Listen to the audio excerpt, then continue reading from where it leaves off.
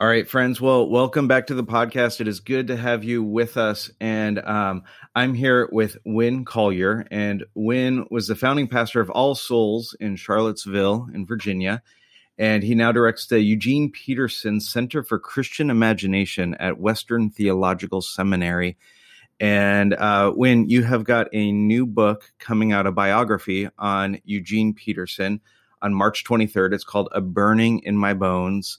And I got a chance to read an early copy of it. And when I read it, was just so moved by Eugene, moved by the kind of person and pastor he was, moved by the story of his life, that I am just really grateful to get to talk to you about him. Well, thank you, Mike. That's really good to hear. And thank you for inviting me. Yeah. And I should let everybody know that somehow I got all the audio screwed up last time. And so you are graciously re-recording this with me. This is our second time recording this. So I'm going to trust that I'm going to have even better questions this time than last time, because you had so many good things to share when we recorded last time that I was really bummed. But I thought maybe we'd start with this, that for people who are listening who aren't familiar with Eugene Peterson, how would you sort of introduce him to them? How do you let people know who Eugene is and why he's significant? Well, I can just say why he's significant to me, which is he was a pastor that in many ways gave me a picture for what that vocation could actually look like, and that it was rooted in particular places with particular people. It was filled with love. It was deep and rich and textured. And, in a world where the word pastor often, now it doesn't have a good ring to it. And in many cases, and sometimes you want to spit after you say it, that Eugene was the kind of man who was worthy to hold that title and that work and be that kind of person. And then as a writer, he just he really honored language, and he treated words and sentences as holy things, and he never used his language to manipulate, but to open up. And I think particularly in the realm of Christian writing, I was just reading some paragraphs last night, actually, heading to bed, and he was talking about language and about how our words, our writing, ought to be embodied as a Christian. And I kind of closed the book, and I thought, we just don't have voices like this anymore. And I'm not sure I can even explain what I mean any better than that. It's something that sort of seems mostly lost these days. And then obviously many people know him because he translated the Message Bible, which was one of the best-selling Bibles of the past, 20, 30 years. And then people know him in lots of other ways, public ways. And but those are the things that I would say. Yeah. And even towards the end of his life, after he had done the Message translation, I know he at some point develops a relationship with Bono from U2, which you write about a bit in your book. And even the way that came about and the way that he guarded that, for me, I felt really endeared to him as a pastor and a public figure. Do you mind talking a little bit about how his relationship with Bono came about, and then even the way that he would talk about it or nurture it? Yeah. So Bono first encountered Eugene through the Message. And I think the first thing Eugene heard about that was in a story that Bono, an interview he did with the Rolling Stone magazine. And he mentioned Eugene and the Message. And all of a sudden people started calling Eugene, and friends sending him clips of Rolling Stone magazine. And, he was kind of bewildered. And then at some point, I think he kind of lost, I don't know. I think he just didn't really know who Bono was. But at some point they asked some of Bono's people asked Eugene if he would fly to come join Eugene somewhere and spend some time with him, and Eugene was knee deep in translation work with the message, and so he, no, he didn't, and there's this interview that's actually on YouTube where he's being interviewed about this, and the interviewer says, Eugene, you're probably the only person that would have said no to Bono. It's like, it's Bono. And everybody starts laughing in the audience. And then Eugene says, but it was Isaiah, so several years went on, and Bono's chaplain, who was the band chaplain, reached out again to Eugene and said, would you mind coming? And this time Eugene did. And in the interim, Bono had picked up a copy of Reverse Thunder and just really loved it. And that was his book on Revelation. Correct. You know what? Now all of a sudden I'm second guessing myself. It may have been, I think it was actually Run with the Horses. I'm sorry, which is Jeremiah. Okay. Oh, yeah. Yeah. I'm sorry. It wasn't Reverse Thunder. And so he really wanted to meet Eugene. And so Eugene went, and they spent, when he went to a concert in Houston, and, there's these pictures of Eugene, with his head over his ears, stage right, just taking it all in. And, but then spent time with him that evening. They flew to Dallas, I believe it was, and then had a half a day the next day where they just spent together. And, so lots of people over the years would ask him about that. He just wouldn't talk about it because it, well, first of all, just everything about celebrity, Eugene kind of abhorred. He thought it was dangerous, dehumanizing. He didn't want to be a celebrity. He didn't want to play into those kind of energies. So, people would ask him about Bono, and he would demur. Even in his journal, it was very noticeable that the day he had so much private time with Bono, he just at the top of his journal just says morning with Bono, and then doesn't say anything about those conversations. I think there was just something that he felt, he didn't want to go into that. And it's more about the friendship and later years. And but he was something of a pastor and a friend to Bono, I think. I love that. 'Cause I think like you were saying that there aren't people like him in the same sort of way today, where there's a culture around pastors. If they are pastoring in some way a celebrity, about it on Instagram or holding that sort of up. And even people want to pastor people like that because they see that as a doorway to more influence and would be a sort of means to an end. Like, I get to affect more people because I'm pastoring Bono. Bono opens up all these other doors. And to have somebody like Eugene who would have Bono pursuing him, and that he's kind of pushing him off, and that then he's even keeping his relationship with him private. There's something really beautiful about that. And I wonder if that connects at all with, you talk a bit in the book about how he had a point where he wanted to shift from being a competitive pastor to being a contemplative pastor. Do you mind talking a little bit about sort of that shift and the way that he saw those as different things, and even how did he end up making that kind of a shift? Yeah, I think, some people have the perception that Eugene was this person who sort of popped out of the womb as this contemplative person who didn't have an ambitious bone in his body, and, was something like a Protestant St. Francis from day one, and that's just not true. He resisted the things he resisted, the dehumanizing forces that are so prevalent in American culture, modern culture, certainly the church world. We're eaten up with it. Not because he was aloof from it, but because he tasted the poison. Hmm. and he knew what it did to the human soul. And I think there was something in him that deeply longed for God, that wanted to be transformed by the love of Christ in such a deep way that he became more human.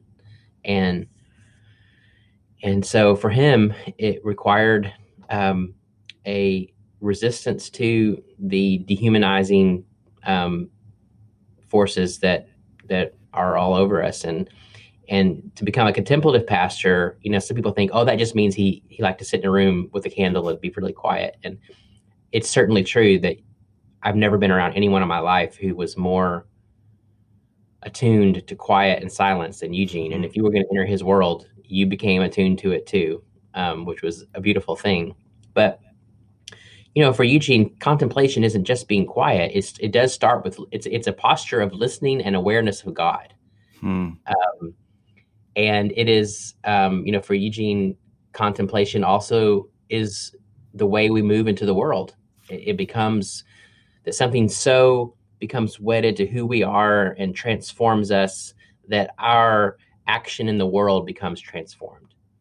So I don't think for Eugene necessarily there was this big dichotomy between being contemplative versus being active. I think there was a distinction between a kind of frenetic action and an action that is rooted in God's presence, which is very different. Yeah, that's really good. I remember one of the stories that you tell in the book is he's working as an associate pastor at a church, and a few folks come to him and say, hey, would you help us lead a Bible study? And he begins leading a Bible study for them. And if I remember right, it's something like 8 people are showing up to this Bible study. And the pastor finds out that he's leading this Bible study and asks him, like, how many people are coming to it? And he says 8 people. And the pastor tells him, like, well, you need to stop it because we're not paying you to only connect with 8 people.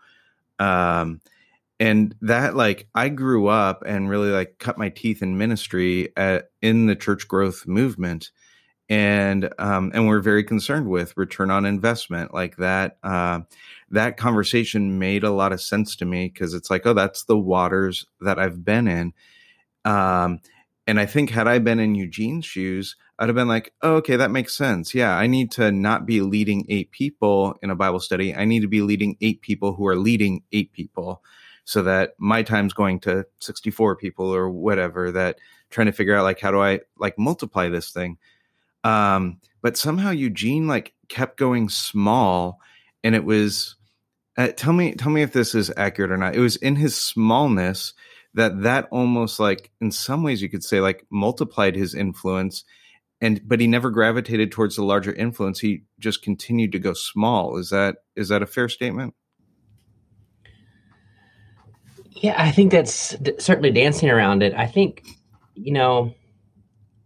Eugene just fundamentally believed that everything about God that's true is relational.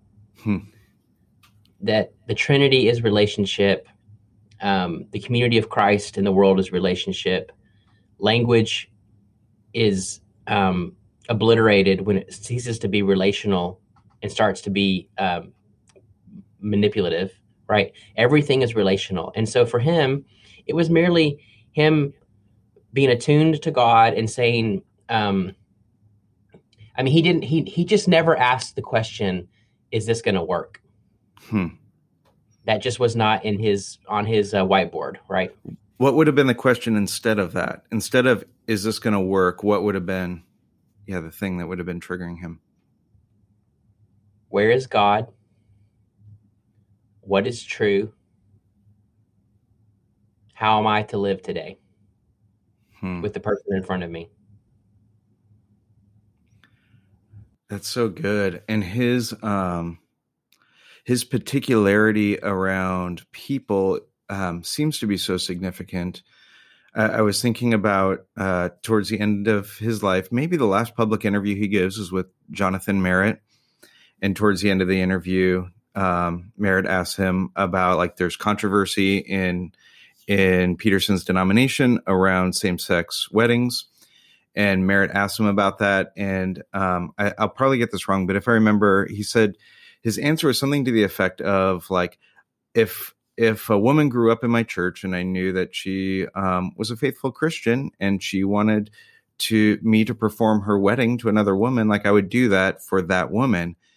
And that interview kind of blew up and got him in a bit of trouble. But then I was thinking about that, and maybe it got him in a bit of trouble is the wrong language, but people were a bit upset about it, obviously.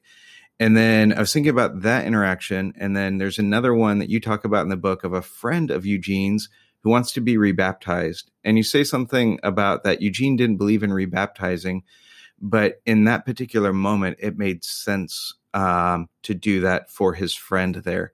And so it feels to me like there's this like particularity to the way that Eugene would think about theology, that it wasn't just sort of like some esoteric idea that I'm going to make this grandiose blanket statement that's true in all times and all places, but it has to do with a particular person and place and thing that's going on here. Is that a fair way to think about the way he thought about theology? Yes. So theology could never be separated from geography.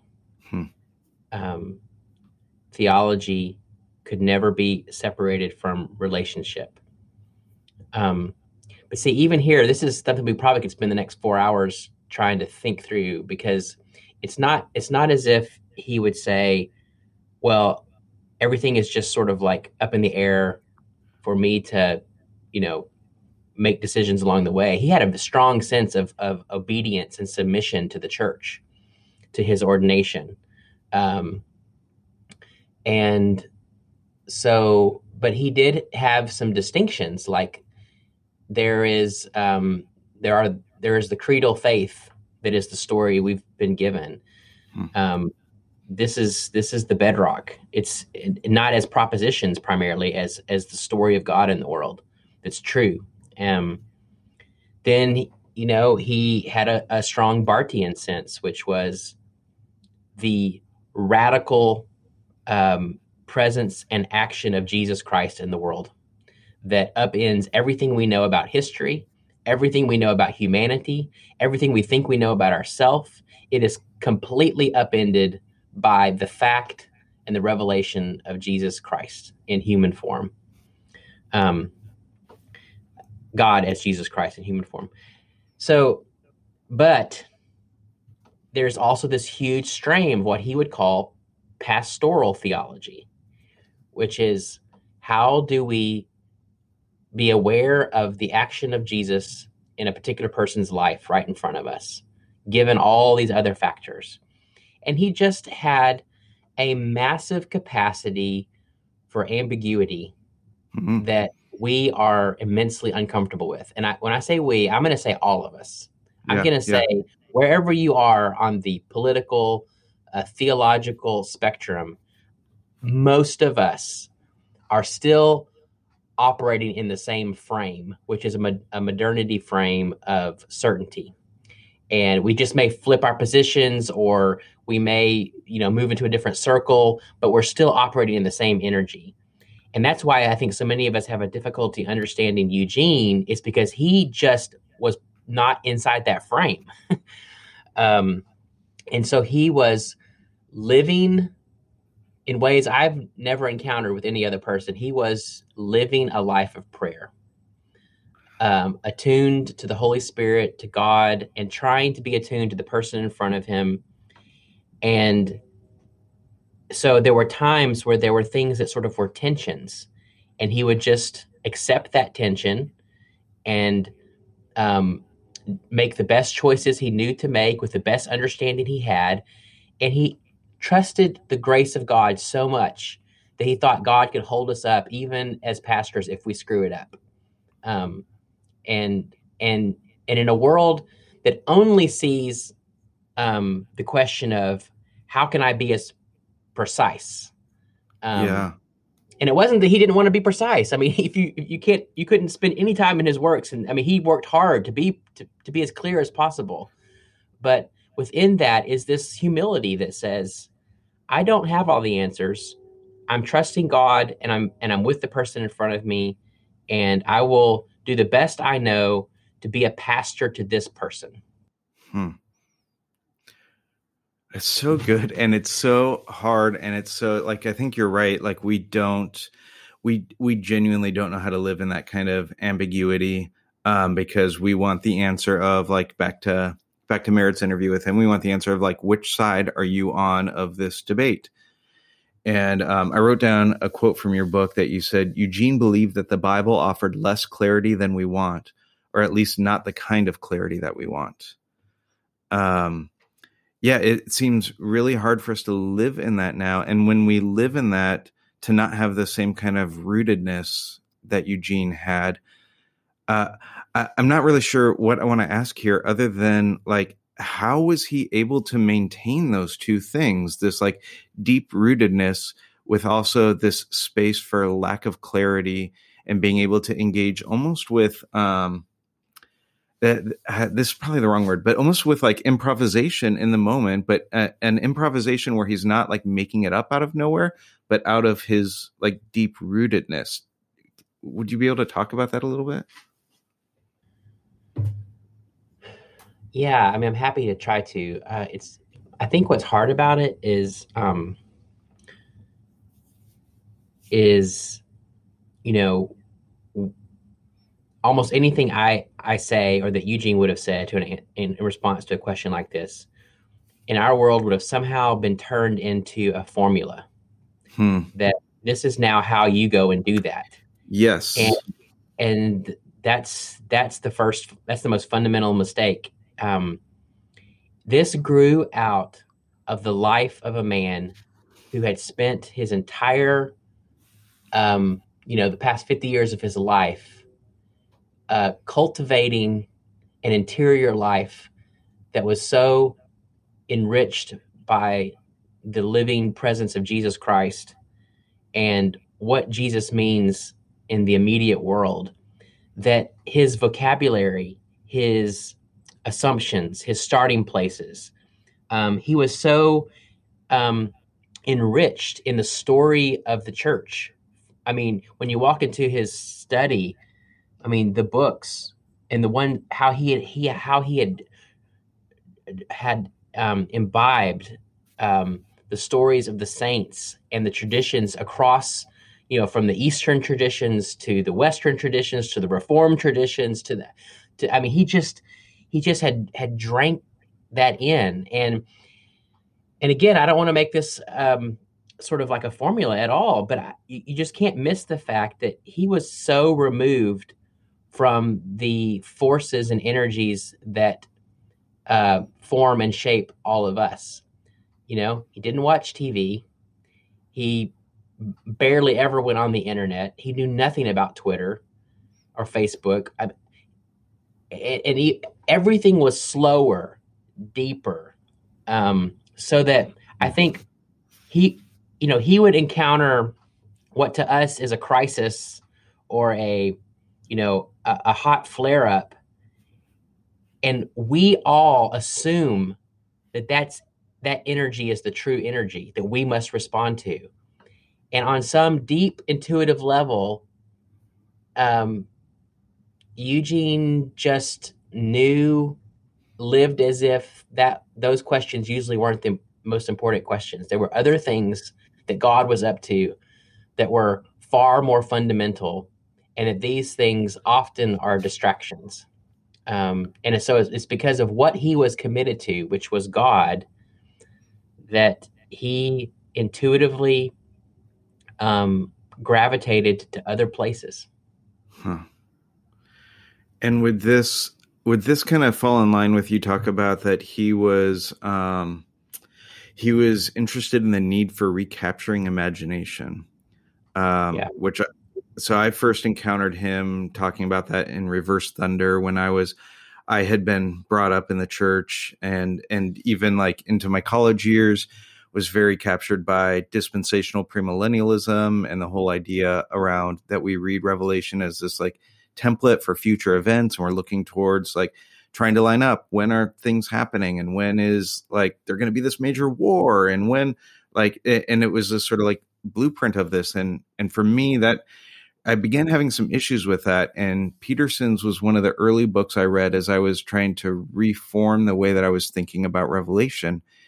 And one of the things that like captured me about it was Revelation as this book that is reigniting Christian imagination for people as to like, what does it mean to be and to live as the people of God in this particular moment?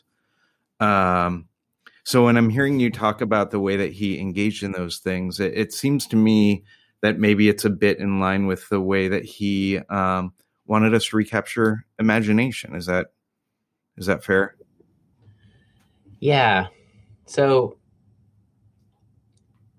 when Eugene read the Bible, it wasn't a book from which he drew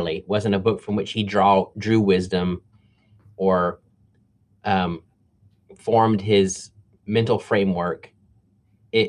It was a book that described to him and opened a gateway into the widest possible reality of human existence. So most of us, even if we're now sort of theologically astute enough to never say something like a division between secular and sacred, and we might, talk about destroying that and yada, yada. The fact of the matter is most of us still internally live with some kind of framing that thinks of the Bible as like, this religious book that describes things that are maybe most true or most important, but somehow we think that to move into the Bible's world is to sort of move into a narrower world. But Eugene would say the exact opposite. It's to move into the widest possible spiritual, physical, human encounter. And so the imagination begins to give us the capacity to see things that with our flat, linear mind or the assumptions that we carry into conversations. And he would just say, oh, but God's doing something far wider than that. God's up to something far deeper than that. But you have to have an imagination to see it. You have to, and it's, imagination doesn't mean just making stuff up, obviously. It means, in some ways, it means releasing our addiction to control.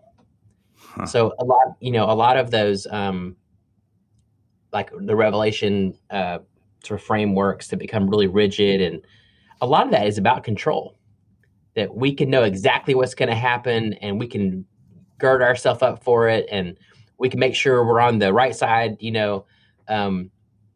but to enter the world where all we have to rely on is the action of Christ and the mercy of God, and we live with a sense of wonder at where God is demonstrating God's love, and that we have to trust God for our life and for our future, and that's riskier. Yeah. Yeah, it's so good. And he, gosh, there's so many things that I don't know what to do with him, or that maybe that's even the wrong way of saying it, that it just, statements that he would make that just challenged the way that I kind of, interact with the world.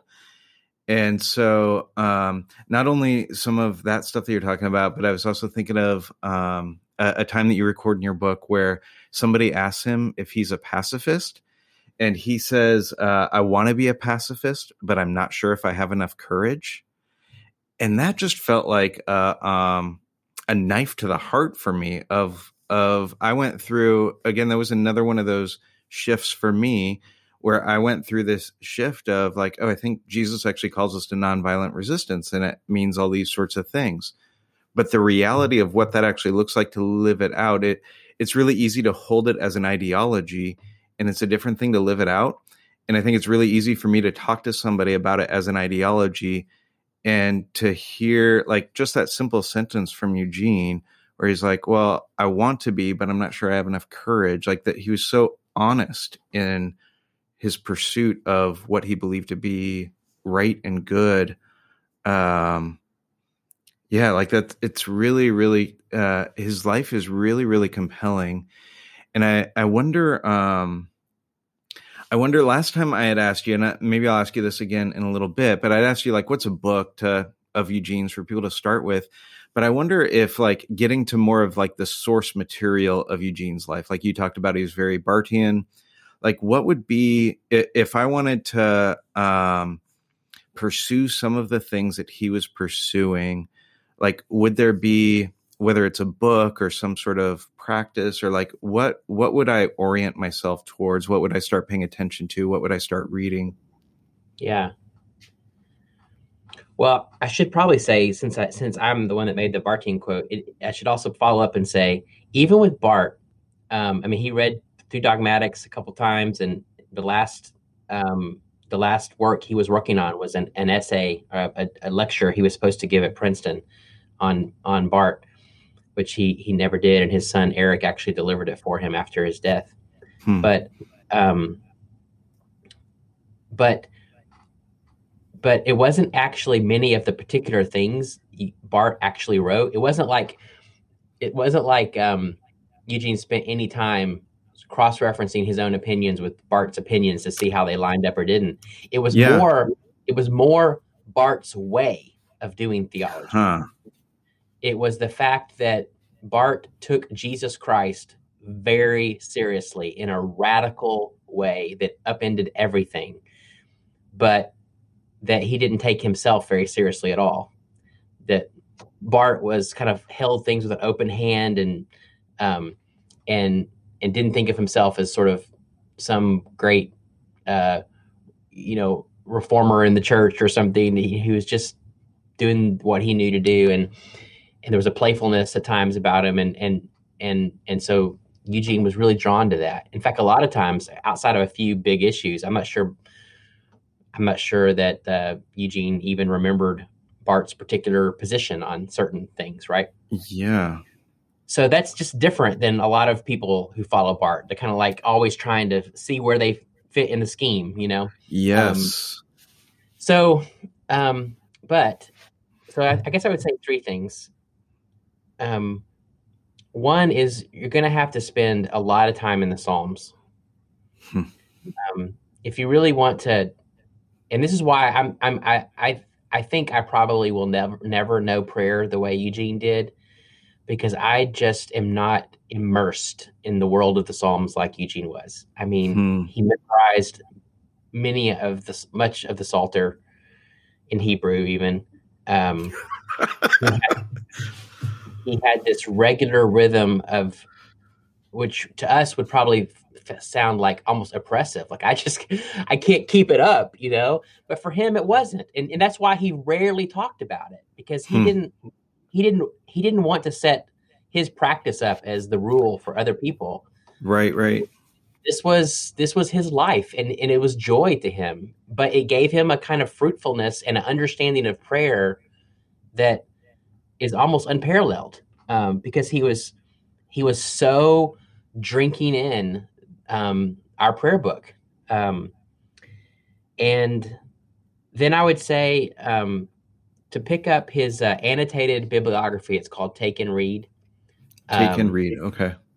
And it's basically him picking out the most influential books to him in all these different fields and genres, and a couple paragraphs about why these books were meaningful to him. So I think it'd be a wonderful thing to just pick and choose, some, and maybe with an eye to like, why would this have struck Eugene, Mm-hmm. And then the third thing I would say is you're going to have to read a fair bit of fiction and poetry. Eugene was always reading fiction and poetry, and he thought that those writers had a whole lot to teach us, and that at least in the modern project, we probably wouldn't be able to do very good theology if we weren't also reading novelists and reading poets alongside them. Yeah, and he wasn't reading like pop novelists, right? Like he was reading thoughtful. Who would be some of the people he was reading in the fiction world? Ann Tyler, Mm-hmm. Uh, uh, he loved Dostoevsky. I mean, Dostoevsky was really important to him. He loved Wendell Berry.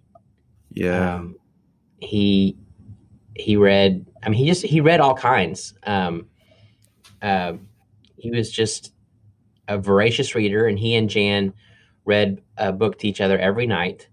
Um, It's and amazing. yeah, 30 minutes to an hour. And much of the time, those were novels. So, um, yeah, um, there's all kinds. It really just depended on the season of his life. But Yeah. the steady ones, there were some Ann Tyler books where when he was writing his 5-volume spiritual theology, I remember him saying, writing in his journal, like, I hope that I could do for spiritual theology what Ann Tyler is doing right now for fiction. There were a number of, um, you know, um, fictional writers that he would read, and he would really like what they were doing from an art standpoint, but he would get frustrated that he thought their view of the human would be lacking or something, and so he Mm-hmm. would constantly kind of be pulling back and forth. But I would say Dostoevsky and Barry were certainly stayed with him for a long time. Dostoevsky even more. Okay. Um, I love that idea of like he was less concerned with like say Barth's specific theology and more with like the way that he did theology, which seems really significant in like recapturing not necessarily like the particulars of what a person is producing, but like how are they producing that? Why are they producing that? What's behind it? So I kind of wonder, without putting words in Eugene's mouth, like what do you think? Like maybe we could say it this way instead of like what would Eugene say to Christianity in America today? Maybe instead like what would his life? What would the way that he went about life and ministry? What would sort of his way say about just kind of what we're experiencing in an overgeneralized way in Christianity in America right now?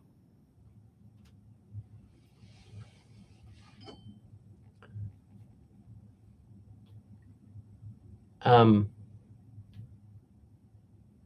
I feel like I'm trying to come up with something that sounds unique or smart, but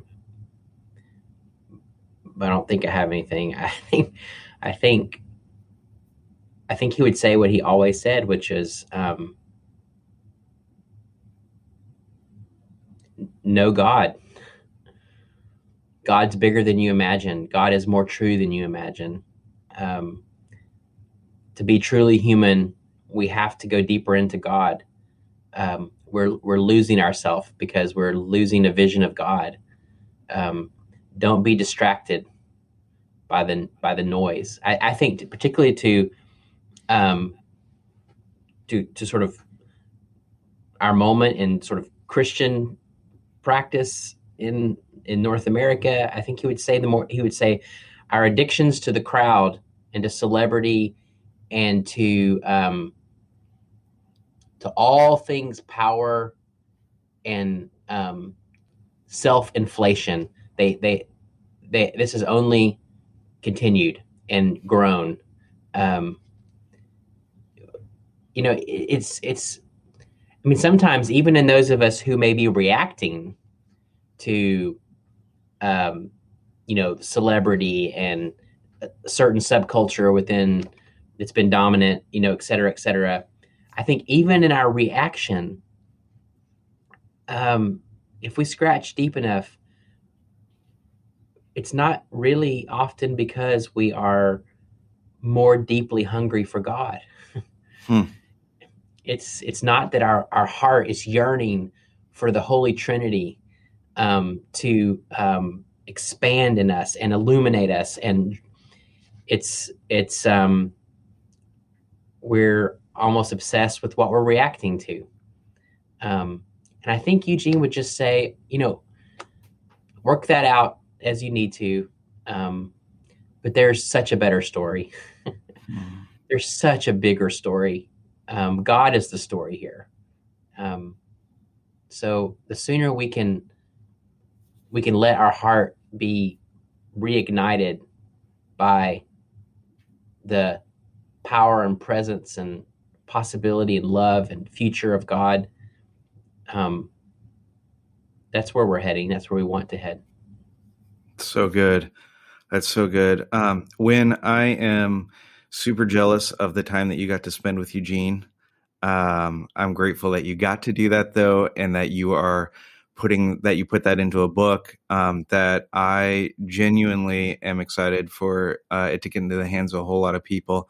So it comes out March 23rd, A Burning in My Bones, biography of Eugene Peterson by Win Collier. Win, thanks for hanging out today. Thanks again for re-recording this. Super gracious of you. I appreciate you, and I'm really grateful for what you're putting out into the world. Well, thank you, Mike. It was better the second time.